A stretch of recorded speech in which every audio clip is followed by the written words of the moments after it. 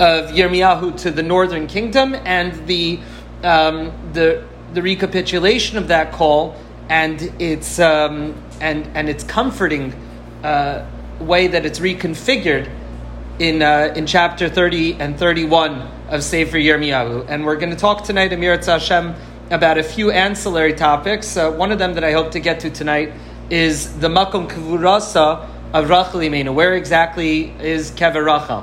Which, believe it or not, is something of a dispute.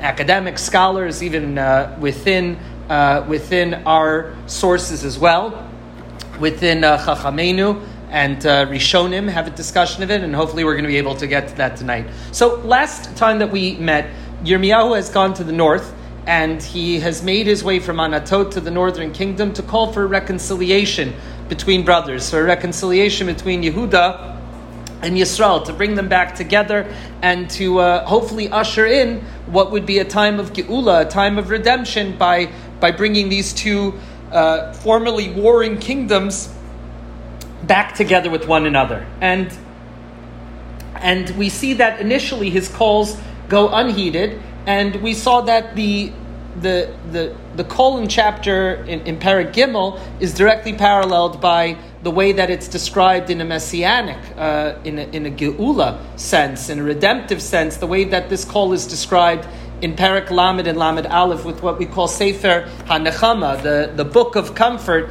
in Yirmiyahu, which we've learned about is really a book that is considered by Chazal at least to be all destruction. So let's take a look. And we're going to jump back into really right where we picked off last night. And what I want to do is maybe a little bit different. I'm going to read through the verses rather quickly without interrupting, and then we're going to have a chance afterwards to discuss them a little bit more in depth. Hopefully a little bit of a personal history in these psukim also. I'll show you why these psukim that we're going to read tonight are so profoundly important for the religious Zionist movement. Some of the verses that we're going to see tonight are virtually catchphrases and rallying calls of religious Zionism and the Shivat Zion movement, and have tremendous significance for modern Judaism, but also form some of the most important and intense verses about tshuva. And what better time to talk about tshuva than this, the very beginning of Elul and Yemei HaRatzon VaHaRachamim. So we're going to reread the first few psukim. Ko Amar Hashem, Matzachein b'midbaram sridei charev haloch lehargio Yisrael. I am calling out to the nation that's been spared by the sword, the people who have suffered under the sword for so long, and finally will come a time for their comfort to lay me down. Merachok Hashem nira li, from a distance, whether it's in time or whether it's in space, we discussed last week, from a distance, or whether it's a spiritual remove. Yirmiyahu says, God has appeared to me, Merachok Hashem nira li, ve'ahavas olam ahavtich, al kei mashachtich chesed. I have loved you in eternal love, God says, and therefore the bonds of love are bringing you back to me. Odevnech v'nivneis besulas Yisrael. I shall rebuild you, and you shall be rebuilt, the virgin of Israel. And this is in contrast to the terms of harlotry and prostitution that were used to describe a wayward and backsliding Israel. Od ta'aditu payich, you will gird yourself with the jewelry and the accoutrements of singing and song, tupayim, tambourines, drums, v'yatzata b'mechol misachakim, like the Malbim told us, you go out in the circle of the rejoicers, just as Miriam Hanivia led the women in dancing and playing the tambourines after the Geula of Mitzrayim. We see a description of this redemptive process of Yehuda and Yisrael, the northern and southern kingdoms, coming back together. And then we have a promise. Od tit'i kramim b'harei Shomron. You will plant vineyards again in the mountains of the Shomron. Nit'u not'im v'chilalu. You will plant, they will be planted, and you will be able to redeem it. The chilalu, or the hillel, that we're referring to over here is the fact that we have a halacha of kerem ravai, that much like Ma'aser Sheni, that fields are not allowed, fruit trees are not allowed to be taken from for the first 3 years. That's the din of Orla. And in the 4th year, we have what's called neta, or kerem ravai. And the produce of the tree in the 4th year needs to be brought to Jerusalem and either redeemed or eaten in Jerusalem. A sign, I think, of centralization of all of the agriculture and all of the work that people do in the far-flung reaches of Eretz Yisrael to bring it back to the Beis Hamikdash, again signifying the central importance of this place. The Malbim says over here that that you will replant your vineyards in the Shomron, and you will vichilalu, you will redeem, and you will be able to use the produce. Now, that is also a reference to the fact of their sin, that the people in the Shomron, which is deep, deep in the northern kingdom, they would plant their vineyards and they would not bring it to Yerushalayim to redeem it. They would not see the significance of following the Torah's law of redeeming Kerem Revai or eating Kerem Revai and bringing it to Yerushalayim. So this is a rectification that's enfolded into this promise that they will plant their vineyards yet again. Ki yesh yom karu notzrim b'har Ephraim. There will be a day that the watchmen, notzrim not from the language that we refer to non-Jews, but notzrim as referring to like nitzor lishoni meira, guard my mouth from saying evil, that we say at the end of Shemona Esrei. So notzrim b'har Ephraim kumu v'na'alet Tzion el har Hashem Lokinu. The watchmen will call out throughout the lands of Ephraim, come, let us ascend, let us rise up to Zion. Yehuda and Yisrael, this vision of both of them coming together, this sweeping vision of the future that Yirmiyahu Hanavi is telling us. Shimu Devar Hashem Goyim. So we're going to continue to read a little bit more. A few psukim later. Shimu Devar Hashem Goyim v'higidu ba'ayim mimerchak ve'amru mezeira Yisrael yikabtzenu v'shamru kiro edro. It will be heard from all around the world that the God who has dispersed the Jewish people amongst all the nations to the far-flung places, to even, as we might say into our reading of the 10 lost tribes, disperse them amongst the nations, hidden, crypto-Jews, people that don't even know that they're Jewish. All these hidden lost tribes, they are coming back. Kibbutz galuyot, kabetzit nitchei, Amcha Yisrael, that the remnants and the scattered remains of the Jewish people are coming back. V'shamru kiro edro, like a shepherd bringing in his flock from taking in the pasture at the end. Kipada Hashem es Yaakov u'ge'alo mi'ad chazak mimenu, because God has redeemed the Jewish people and saved them from stronger adversaries. Now this is such an important verse, because this becomes part of Birchas HaGeula that we say before Shemona Esrei, Baruch Atah Hashem Go'al Yisrael, that this is such a powerful verse of redemptive force and redemptive power, that this was used in our blessing of the Geula to say that all of these things are signifiers of the Geula. Kabetz Nidchei Amo Yisrael, Yehuda and Yisrael coming in together, gathering in the exiles from amongst all the nations, a reconciling and a coming up to the temple. That is the substance of the Birchas HaGeula. Uba'u v'rinanu b'merom Sion v'naru el tov Hashem. Everyone will stream towards the goodness of God in Jerusalem, at Sion and Zion.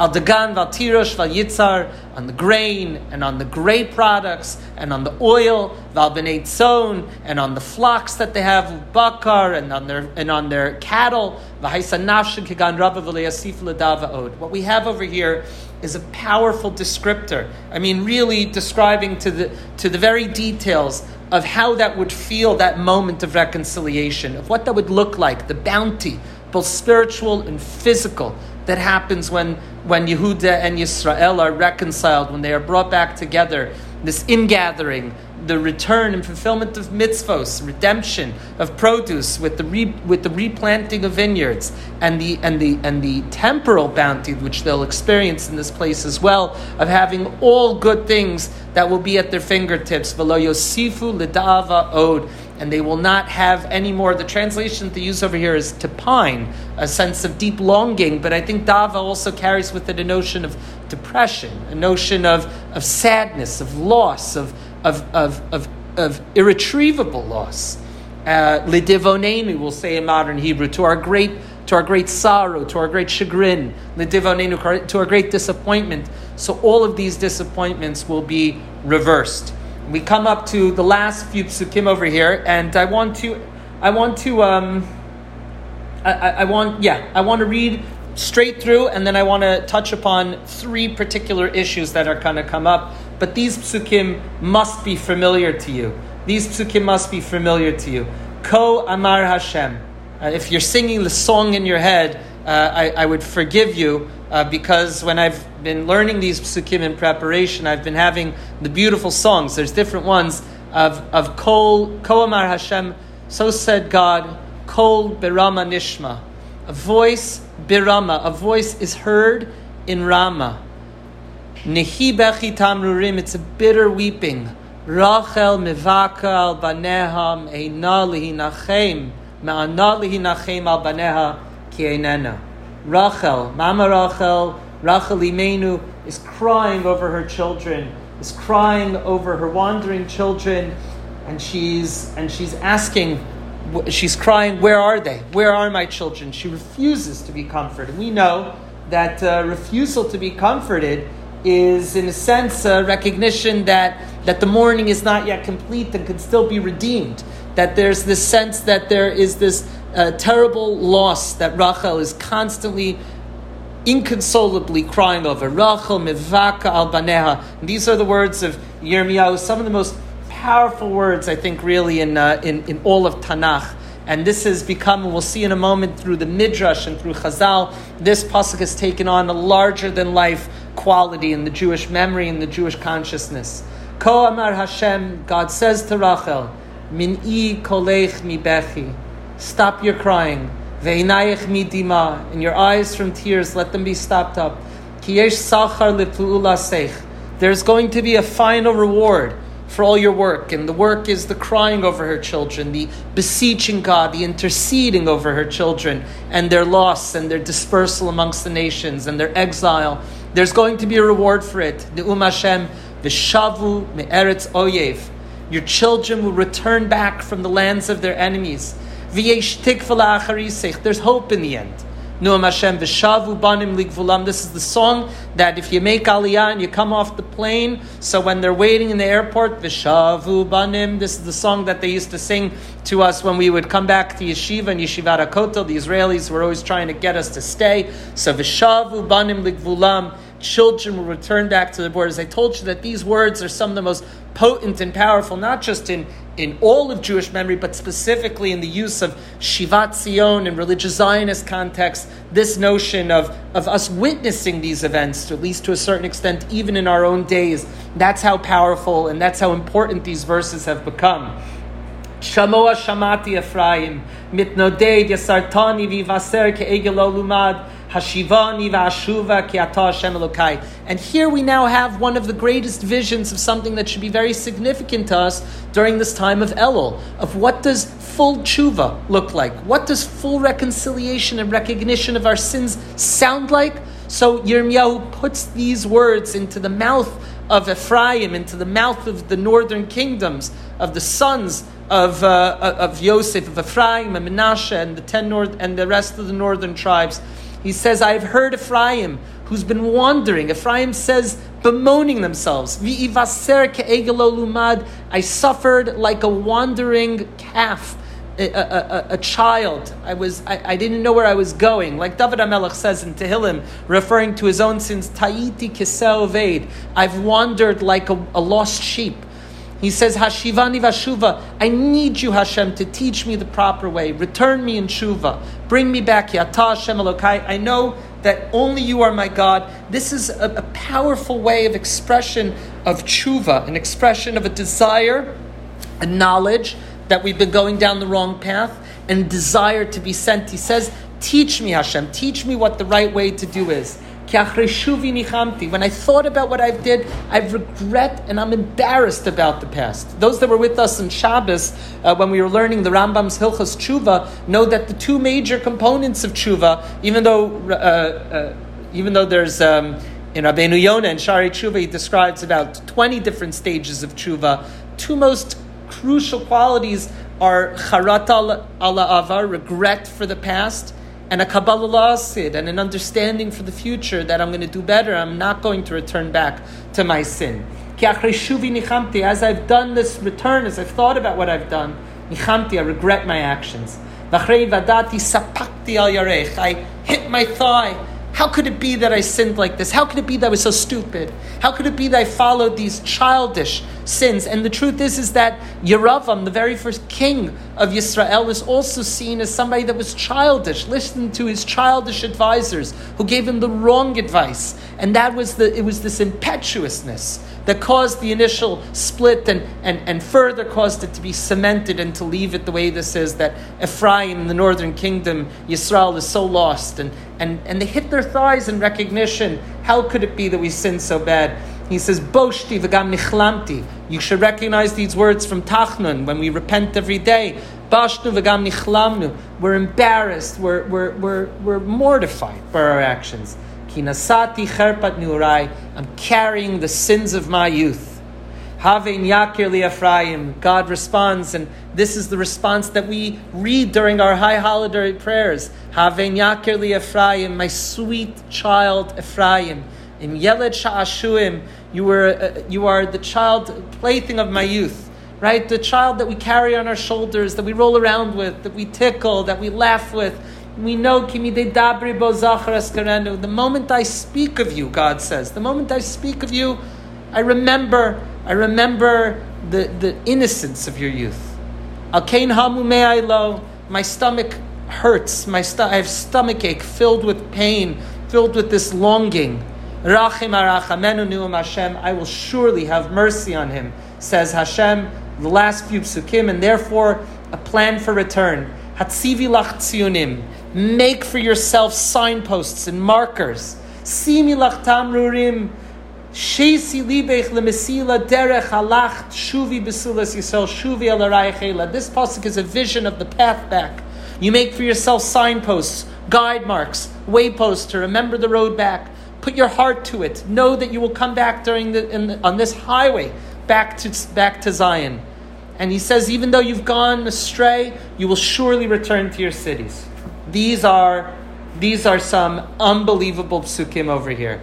These are some of the most important psukim of tshuva, of repentance. These are also some of the most important psukim of religious Zionism, of Shivat Zion, of return to Zion. So I want to jump into a few very important topics that come up with these psukim. The first thing I want to show you is a shul.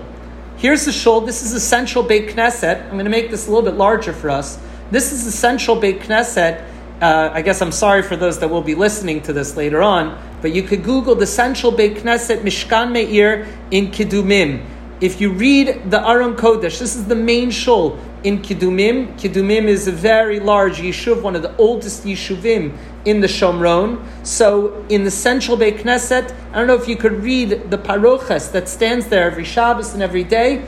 O tit'u kramim b'harei Shomron is the verse that comes from the prophecy of Yirmiyahu over here, talking to the northern tribes, to the people that live in the Shomron, that they will rebuild and they will replant kramim, vineyards in the Shomron. Just to show you what a vineyard in the Shomron looks like, let's think of a Shomron winery. I don't know, I can't think. Yikveh Shomron. Here, let's see, this is what it looks like. This is the image that he's referring to. O tit'i kramim, right? I guess this is exactly what it looks like. Yaakov v'Shomron, this is what it looks like over here. That's what the Yakavim and Shomron look like. And we are indeed replanting them. We are indeed replanting in the Shomron. That is the central Beit Knesset, referring exactly to this pasuk over here. O tit'i kramim b'harei Shomron. And what does it say? Nat'u notim v'chilalu. They will plant and they will be mechalal on it. I want to show you another thing. So this is Kever Rachel. Let's see Kever Rachel. And I'm going to show you, what I want to show you, Nava.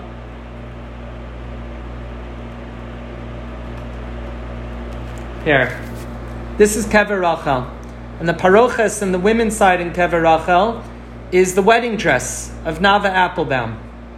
Nava Applebaum was killed with her father on the eve of her wedding day.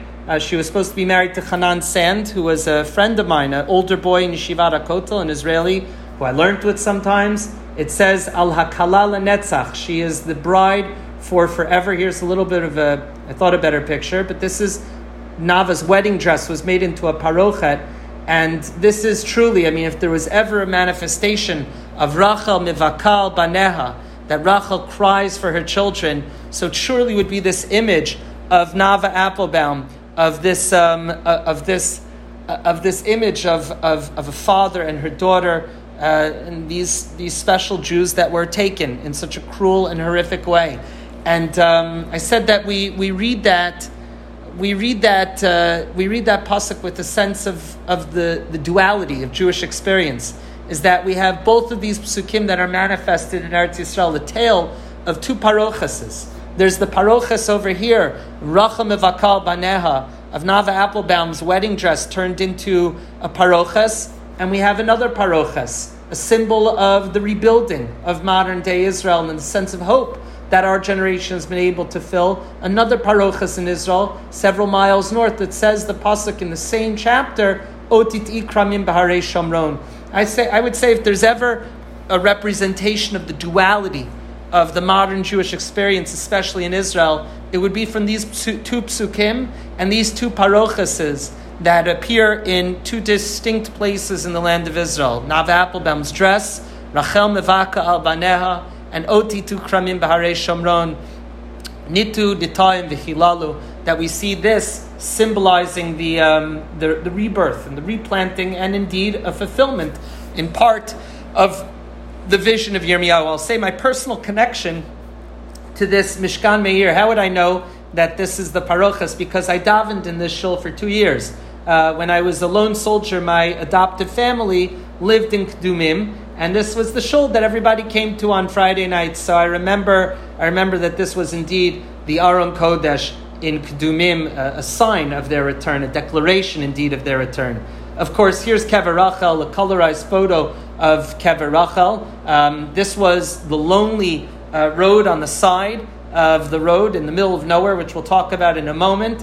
Obviously today it's surrounded by very high walls and protective barriers, and it's a heavily protected zone. There's been no shortage of rock attacks, Molotov cocktail attacks, shootings that have happened to people going to Kever Rachel. But this is what it looked like, a lonely, beautiful place in the middle of nowhere on the road between Derech Ephrata, between Efrat and Yerushalayim. But we're going to come back to that in a moment. So I want to talk, first we'll start small a little bit, and I want to talk about a few things over here. So the first thing I want to talk about is this language that's being used over here, that Ephraim is described as Ve'ivaser ke'egel lo lumad, so as a calf, an unlearned calf. So what exactly might be the symbolism behind this description of Ephraim, a young wayward Ephraim, as a calf that doesn't know? So I think that we have to go back to the very beginning of Yisrael, of the northern kingdom, in order to understand what perhaps this allusion might be. And I think that this allusion might be referring to something that's described in Sefer Malachim Aleph, Perek Yod Beis, Pasuk Chav Ches. Dafka using this language of a calf is important because not only is it comforting, but it's chastising words as well.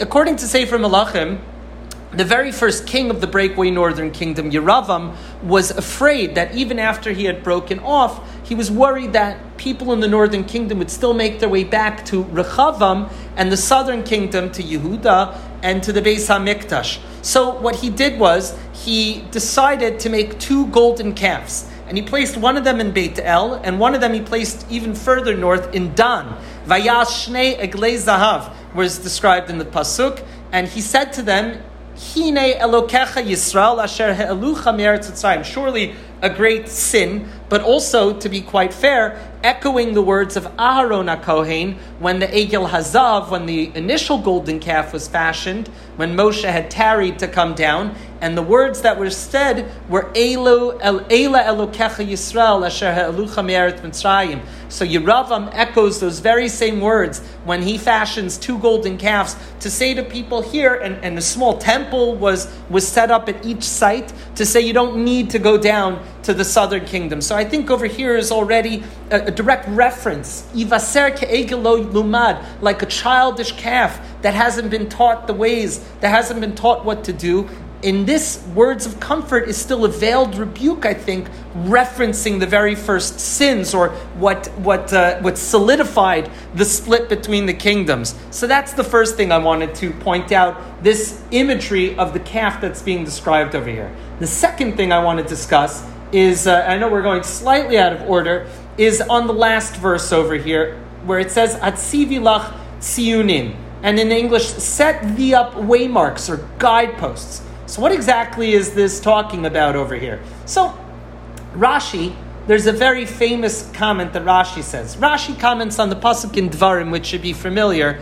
V'samtem es devarai eila al levavchem ve'al nafshechem. Place these words on your heart and on your soul. Tie it around your arm. Tie them as a sign on your arms, and they should be totafot. We're not going to do the business of translating totafot over here. Totafot beinechem, two different signs between your eyes and on your arm. Rashi explains on that pasuk, Af le'achar shetiglu, even after you will be exiled, hayu mitsuyanim b'mitzvot. Make yourself, adorn yourself with the commandments. Hinichu tefillin, wear phylacteries, asu mezuzot, make for yourself mezuzos to put on your doorposts, so that the mitzvot will not be new to you when you return back, when you eventually return, like Yirmiyahu is describing, when you eventually return, whether it's after the destruction of the first temple or whether the final return to the land of Israel. And Rashi continues and says, Hatzivi lach tziyunim, v'cheinu omer, and this is the meaning of the verse, Hatzivu lach tziyunim. Rashi says the usage of mitzvot in Galut, so that we don't forget in exile what the mitzvot are, wearing tefillin, putting up mezuzot on our dwellings, is based on this verse over here in Sefer Yirmiyah of Atzivi lach tziyunim, make for yourself signposts. And this comes from the Sifri, Parshas Ekev, Remez Mem Gimel, that gives an image of a king saying to a wayward son or a consort, he says, wear the royal garments even when I've sent you out of the palace, so that when you return, you will remember what it is like to feel like royalty. Now, this is a massive discussion, because if you understand Rashi in a simple way, what Rashi is essentially saying is that mitzvot in exile outside the land of Israel is something of a training regimen, that they don't really count in the sense that mitzvot might count in the land of Israel for sure, or that maybe it's just practice so that we don't forget. Indeed, it's not just me saying that. There were many Jews. We have a Gemara in Masechet Sanhedrin on daf, I forgot what daf it is. It's in the hundreds. So Gemara in Masechet Sanhedrin tells us that there were indeed Jews that came to Yecheskel Hanavi, and they indeed believed that they were of the opinion that once they were exiled, once the temple was destroyed, so our brit, our covenant with God, had been broken, and therefore mitzvot were no longer binding. We're no longer bound by the covenant. And the Gemara describes people coming to Yecheskel, to Ezekiel the prophet, and saying this to Yecheskel. There's no more old mitzvot, there's no more yoke of the commandments, because we've been sent into exile. So Hashem's response through the Navi Yecheskel, and it's described in the Gemara over there. I have to remember where the Gemara is. It's in Sanhedrin in the early hundreds. I forgot where.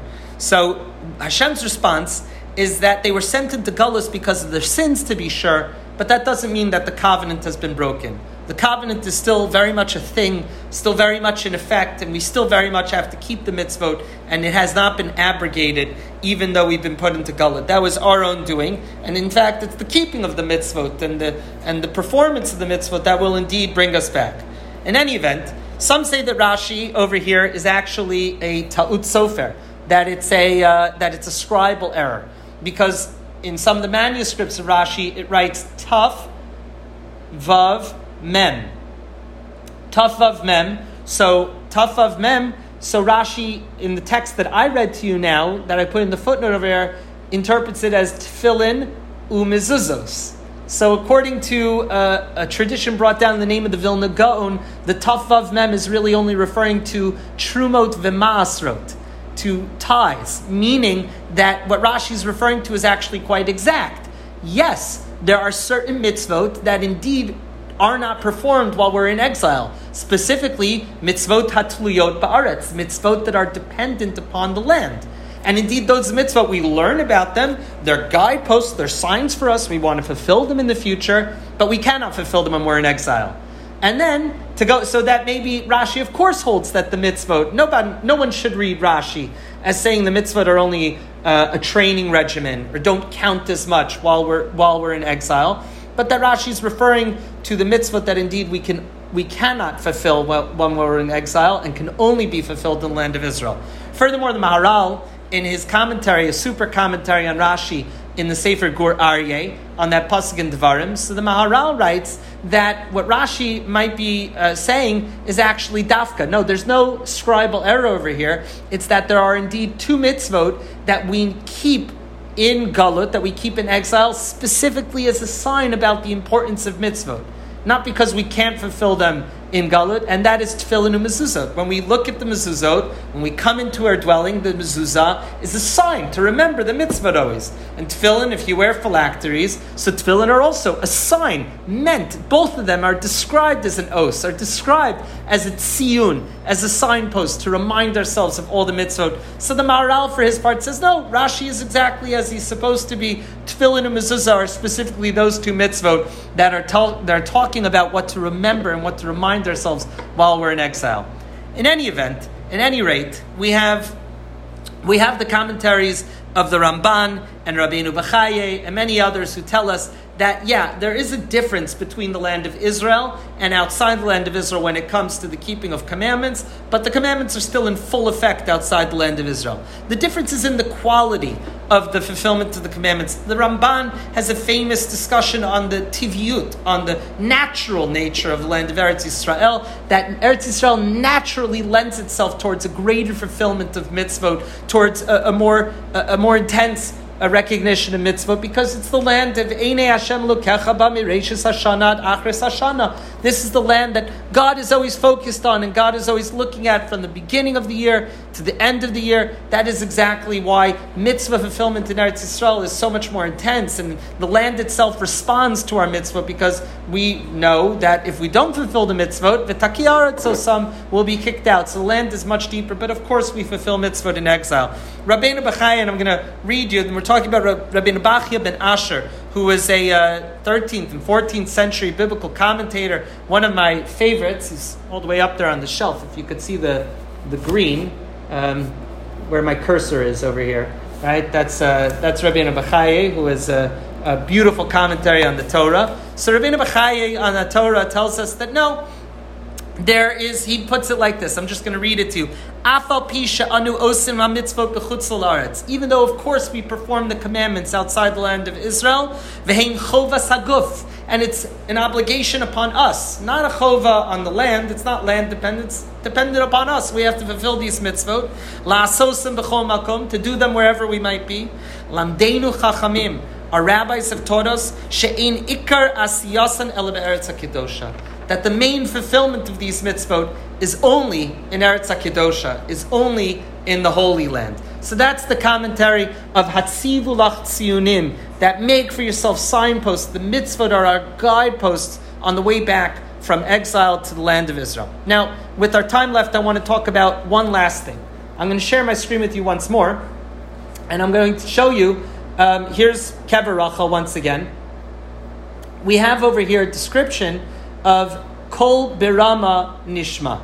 A voice is heard in Rama. So you might be surprised to know that there is some discussion about where exactly is Kever Rachel. From where is Rachel crying for her children? Now traditionally, Yaakov and his family are traveling near Beit Lechem, and Rachel dies in childbirth, and Yaakov buries Rachel not in Hebron with the rest of the Yavos and Imahos, and not in Beit Lechem, but on the road, in the middle of nowhere. So he buries her there in anticipation of the Jews leaving Jerusalem in exile, that they would hear the sound of Mama Rachel, the sound of Rachel Imenu crying and waiting for their return. According to the Medrash, Rachel, it's Rachel's weeping specifically, of all the matriarchs and patriarchs, it's Rachel Imenu who arouses Hashem's mercy and eventually is responsible for God's return. And if you could refer back to our shiurim on Tehillim. I forgot which numbers, where we talked about Tikkun Rachel and Tikkun Leah in the Tikkun Rachel and Tikkun Leah and Tikkun Chatzos, talking about the nature of Rachel's weeping and the nature of Rachel's connection to the exile. I'm going to read you the Medrash in English.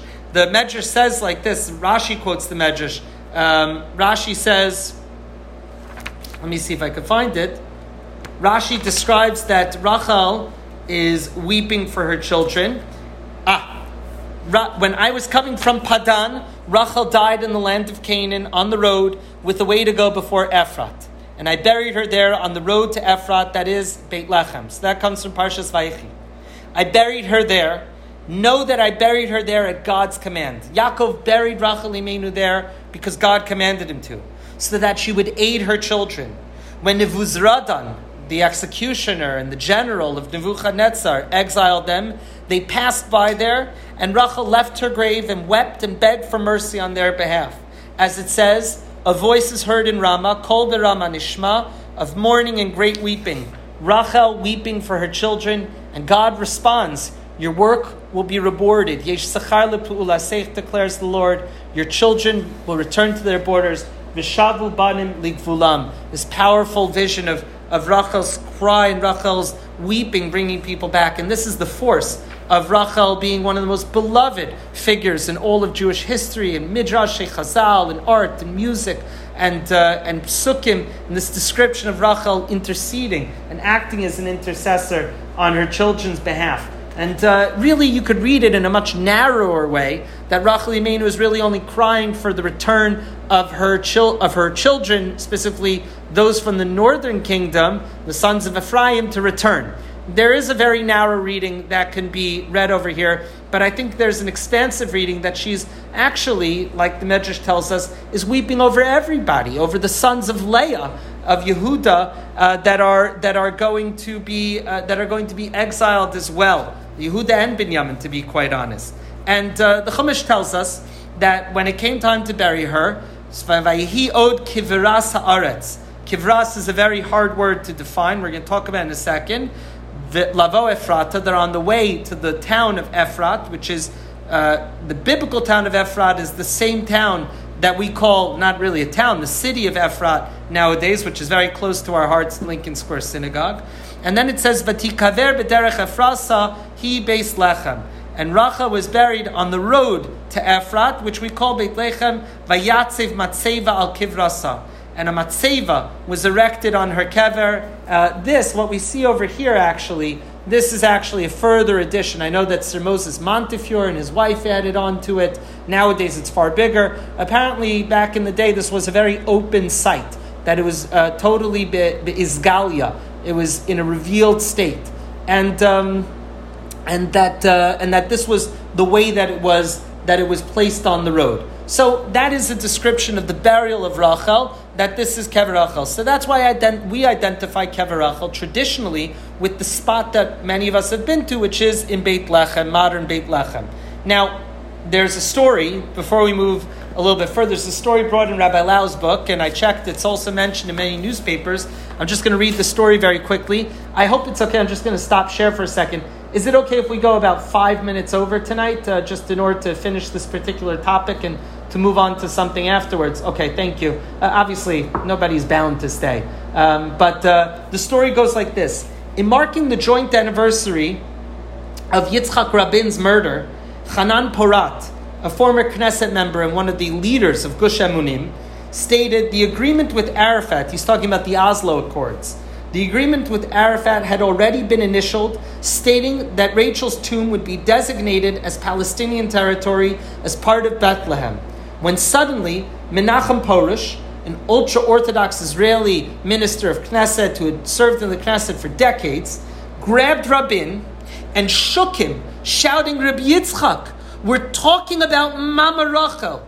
Tears streamed down his face and drenched Rabin's suit. I saw Rabin flush and then pale. He didn't know what to do with himself. He said, give me a moment to consider.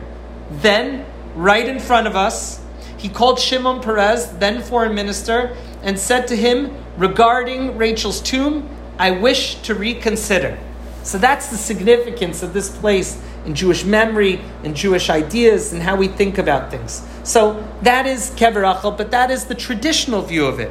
However, scholars and also Chachamim and also Mefarshim have questioned whether or not this is the proper identification.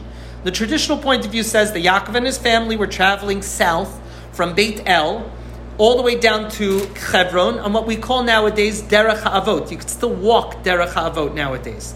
So it says that they were traveling down, and that would make sense that Ephrat is on the way, and that would still be reconciled, didn't need to be reconciled, that would still follow with the traditional approach. However, there's a pasuk in Shmuel Aleph. I want to show you the pasuk. There's a pasuk in Shmuel Aleph, and pasuk Beis. It says that after Shmuel is appointing Shaul HaMelech, he gives him 3 signs. And one of them says, "Belechtecha hayom, when you go today from me, me'imadi, matzata shnei anashim im kvuras Rachel b'gvul Binyamin b'tzeltzach." Says you will find 2 men from Kvura. So look at the translation here. How difficult it is. 2 men by the tomb of Rachel in the border of Binyamin at Tzeltzach. So Tzeltzach is a city well in the northern kingdom, in the Shomron. And if we're saying Kvurat Rachel is in Gvul Binyamin, so that would be a different location than what we're talking about, which is V'derech Ephrata. Furthermore, how do you reconcile that with Ephrat? So some people say that no, it's simply referring to not the city of Ephrat, but Ein Perat. Ein Perat, let me see if I can, we'll see what shows up. Whenever I open a new tab, it's a new work of art from the Google Art Project. So here's Ein Prat. Here's where Ein Prat is. Let me show you where Ein Prat is Wadi Kelt, right? Ein Prat is an area that is firmly right near Anatot. Here's Anatot over here. And here's Ein Prat Nature Reserve. So maybe that's Derech Ephrata, which puts us also in the area of Rama, also very closely connected to me. I'm going to see if I could zoom in. So here is what we call Al-Ram nowadays. It's an Arab city. So here's Geva Binyamin, also known as Adam. And here is Rama. That's where Shmuel HaNavi is from. Shmuel HaRamati. Just going to zoom in a little bit. I hope I'm not breaking any laws by doing this. This is the Tzahal base over here. You can see the structures over here a little bit. This is the Tzahal base called Basis Rama. I spent about 6 months here in Rama. This is how some people understand Kol Birama Nishma. A voice is heard in Rama. Now this is obviously quite some distance. Let's zoom out for a second. This is quite some distance from Beit Lechem, right? Very distant from it. That's how some people use the word kivarat in the pasuk about Yaakov burying Rachel. Is that kivarat means very, very far from Beit Lechem, looking all the way down the road, but Rachel is buried over here in Ramah somehow. So that's how some people understand it, based on this pasuk in Shmuel, which tells us that Kever Rachel is in Gvul Binyamin. Now, what some people do to resolve this is that they simply put the comma in a different place. And I'll show you in a second what that might mean. But let's move a little bit further in our discussion, and I want to wrap up. I know that I'm going over time. So based on that, some people said that Ephrat is not the biblical city of Ephrat. It's actually Wadi Kelt, which is in Chevel Binyamin, which is well within that area in the north. Kever Rachel is in Ramah, Kol Birama Nishma, and it's not, of course, in Beit Lechem, based on this pasuk in Shmuel Aleph. And therefore, Kever Rachel is not with the traditionally identified place. So, that's the problem. The Tosefta and Sota already offers an answer. The Tosefta and Sota tells us, let me share my screen, hopefully one last time with you. The Tosefta and Sota asked this very question, so they were way ahead of the scholars or people that want to make themselves feel better because that everybody else has it wrong. So it says, Ki yotzi v'davar ata omer in Shmuel Aleph. We saw this. Belech chayom imadi v'tzaltzach. Heicha matzinu shenikver Rachel b'gvul Binyamin b'tzaltzach. So have we found that Rachel is buried in the tribe, in the portion of Binyamin in Tzaltzach? V'alo lo nikra el b'beis Lechem. Chelko sheYehuda. Rachel is buried in the portion of Yehuda in Beis Lechem. Shenemar v'tamas Rachel v'tikaver b'derech Ephrat. That's the pasuk that we read from Sefer Bereshis. Ve'in Ephrat el chelko sheYehuda. And Ephrat is only in Yehuda, in the southern kingdom. Shenemar v'ata Beit Lechem Ephrata. Sa'ir liyos ba'al feyuda. Sa'ela amar lo. Akshav she'ani medaber imcha heina mal kivros Rachel. Ataholech ve'hein bayim emotzi ata'otan begvul binyamin b'tzaltzach. What the Tosefta, the way the Tosefta answers it, it says, when Shmuel is talking to Shaul over here, he's saying, Matzata shnei anashim im kfurot Rachel. Right now, they're in Ephrat. They're in Beit Lechem by the Kever Rachel. They will come to you eventually to Gvul Binyamin and meet you in Tzaltzach. That a comma is just missing, or a comma is put in the wrong place by the people that read this differently. That's the way that the Tosefta reconciles this. The Ramban, for his part, and by the way, it's very easily reconciled. For example, you look in the Targum Yonasan on this pasuk, it says Kol Birama Nishma. It doesn't mean, if it was talking about Rachel crying out from Rama, it would say Kol Mi Rama Nishma, from Rama. From the fact that it says Birama Nishma, Targum Yonasan simply says Kol Birumo Shel Olam. Rama is not reference to a place. Rama is a reference to a spiritual height, something that we say Devarim ha'omdim berumo shel olam, things that stand at the very top of the world. That this voice is this voice of Rachel crying for her children. When are they going to return? Is something at the very top, the very firmaments of existence of this world, called berumo shel olam. So I want to show you one last thing on this, which is actually quite beautiful. Let's take a look at the commentary of the Rambam. The Rambam writes, initially, the Rambam has two comments on this. The Rambam initially identifies Rama, Kol Birama, that Rachel's kever is actually, according to what we would say in Sefer Shmuel, in Rama, in Chevel Binyamin. And look what the Rambam does, and that's how the Rambam has it. If you open up the Rambam in Parshas Vayechi, you will see it there. However, the Rambam earlier in Parshas Vayishlach has a kind of correction. The Rambam quotes the Spanish philologist from Menachem Ibn Saruk. He says, Kivrat ha'aretz, a distance, Menachem Pirish Lashon Kavir, Mahalach Rav, that Rachel is buried a long way from Ephrat, all the way in the north, all the way by the tribe of Binyamin in Ramah. So he later on says, he explains in Perusha Shir Mahalach Eretz min haboker ad leis ochel, the walking distance from the morning until lunchtime. However, he says, Zeh in the parentheses. Can you see over here? Zeh kasavti tchila. That's what I wrote in the beginning. I initially thought Kever Rachel was in Chevel Binyamin, was in the portion of Binyamin. Zeh katavti tchila.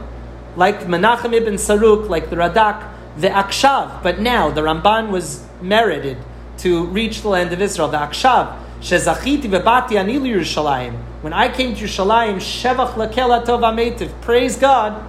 Ra'isi be'enai. I saw with my own eyes. She'eming furas Rachel of Beis Lechem afilu mil. The distance from Kever Rachel to Beis Lechem is less than a kilometer. V'hinei hucha shaperush hazeh v'gam divrei Menachem. So the word kivrat as being a big distance is totally wrong, totally mistaken. The Ramban himself revised his understanding of where Kever Rachel is to say that Kever Rachel is indeed to be identified with the traditional resting place of Kever Rachel, where Jews have poured out their prayers and hopefully will be answered in Yirtz Hashem soon. V'shavu banim ligvulam, knowing that Mama Rachel will not have to cry for us anymore. Rachel mevaka vaneha will be hopefully filled up very, very soon. Min ikolech mibechi, she'll stop crying. V'shavu banim ligvulam, Yehuda and Yisrael returning all together to be planting vineyards. V'chilalu in the Beis Hamikdash. May we merit to see that speedily in our days. I want to